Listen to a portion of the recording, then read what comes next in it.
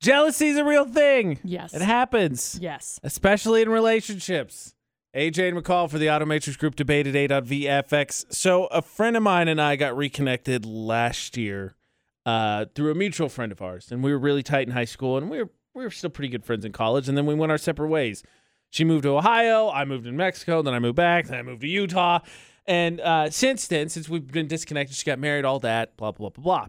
So we've been reconnected, talk of sound mind. We're really good friends. We always seem to click really well as friends. Mm-hmm. And so I was telling her, I was like, okay, well, hey, I'm planning to go home for the holidays because Ashley and I are hoping to do that. And there's a conference we normally get to go to that's in the general vicinity as well. And I'm like, hey, I'm coming back for this.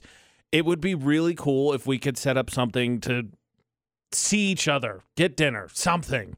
Right? Right. And I got a text message that said, yeah, that'd be great, but my husband's not going to be okay with that. So, nope. And I was like, just like that? No. And look, I get it. The only rule in relationship is there's generally no rules that apply to all relationships. There's a couple concrete ones that are pretty much applicable across the board, be loyal, all that stuff. Right. So, I got it. Relationship number one, they got married. That's your number one priority. Let's not get into this argument here about, hey, well, I've known her long. No. You're in a relationship, number one priority. Correct. I'm with that. Thank you. That being said, I would like to try and come up with a solution to deal with jealousy. Maybe it's not jealousy. Maybe it's not it. Maybe he just has read about me and genuinely doesn't like me. Maybe that's what it is. Maybe I'm just genuinely disliked, which case I'll have to try and win him over. But I want to hang out with my friend, so I've got to come up with a solution here. And there's more than enough relationships, and there's more than enough marriages here in Utah. Oh, yeah. Someone's going to have a nugget to help me out. What if you go on like a double date? Could you go on a double date? I mean, Ashley's going to be there, so you'd be like hanging out anyway, right? I mean, it makes sense. Yeah. They're both social butterflies. It would seemingly cut the tension. Yeah.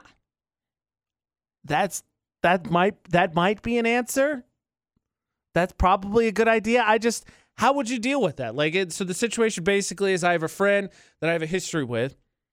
Whatever, it's long gone. I haven't seen her since before I moved to Utah. So at least, you're talking 5 years at least. And she's married and all that. And I don't know. I've never met the guy. I have no idea. Seems like a decent guy. No idea. No opinion whatsoever. I don't know. Be unfair. But they're married. That's great. And I'm happy for him. Yeah. I just want to hang out with my friend. Right. So what do you do if you're in a relationship and you have a friend and your significant other says, no, you can't hang out with him? How do I deal? I'm not trying to bring him up. So the answer is no. Then I guess I accept the answer is no. Yeah. Because I'm not trying to interfere with anybody's happiness. I would just ultimately like to come up with a solution to hang out with my friend. So what do you do? I think you've just got to go on a double date. And if the answer's no, then the answer's just no. That would seem like if it's an insecurity or jealous thing, if you alleviate it by you're married, I'm in a long-term relationship, you could supervise, quote unquote, our conversation because I just want to see my friend.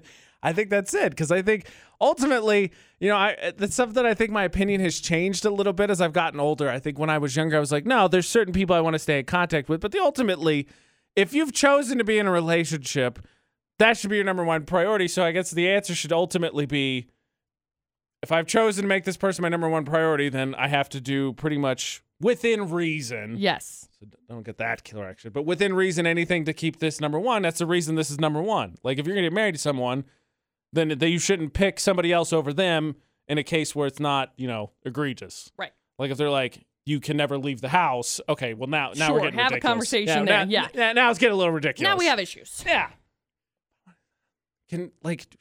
What do people like? Like, do I do like a fruit basket? Nah, that doesn't work. I don't think it works for guys. Get them some wine. Call it good. That's not bad. If they don't like wine, get them a gift certificate to B-Dubs. Call it good. Yes, I love wings. That would totally work on me. Would 100% work with me. Okay, well, that's my own stat. If you got advice, I would love to hear it. I think double date, I think McCall hit it on the first guess. It's probably got to be what it is. Thanks. You got to slowly wade into the waters, I suppose. That being said, McCall has her own set of jealousy to deal with, though I don't think you need as much as a solution as a snarky comeback, personally. Maybe that says more about where I am as a person, but we'll see.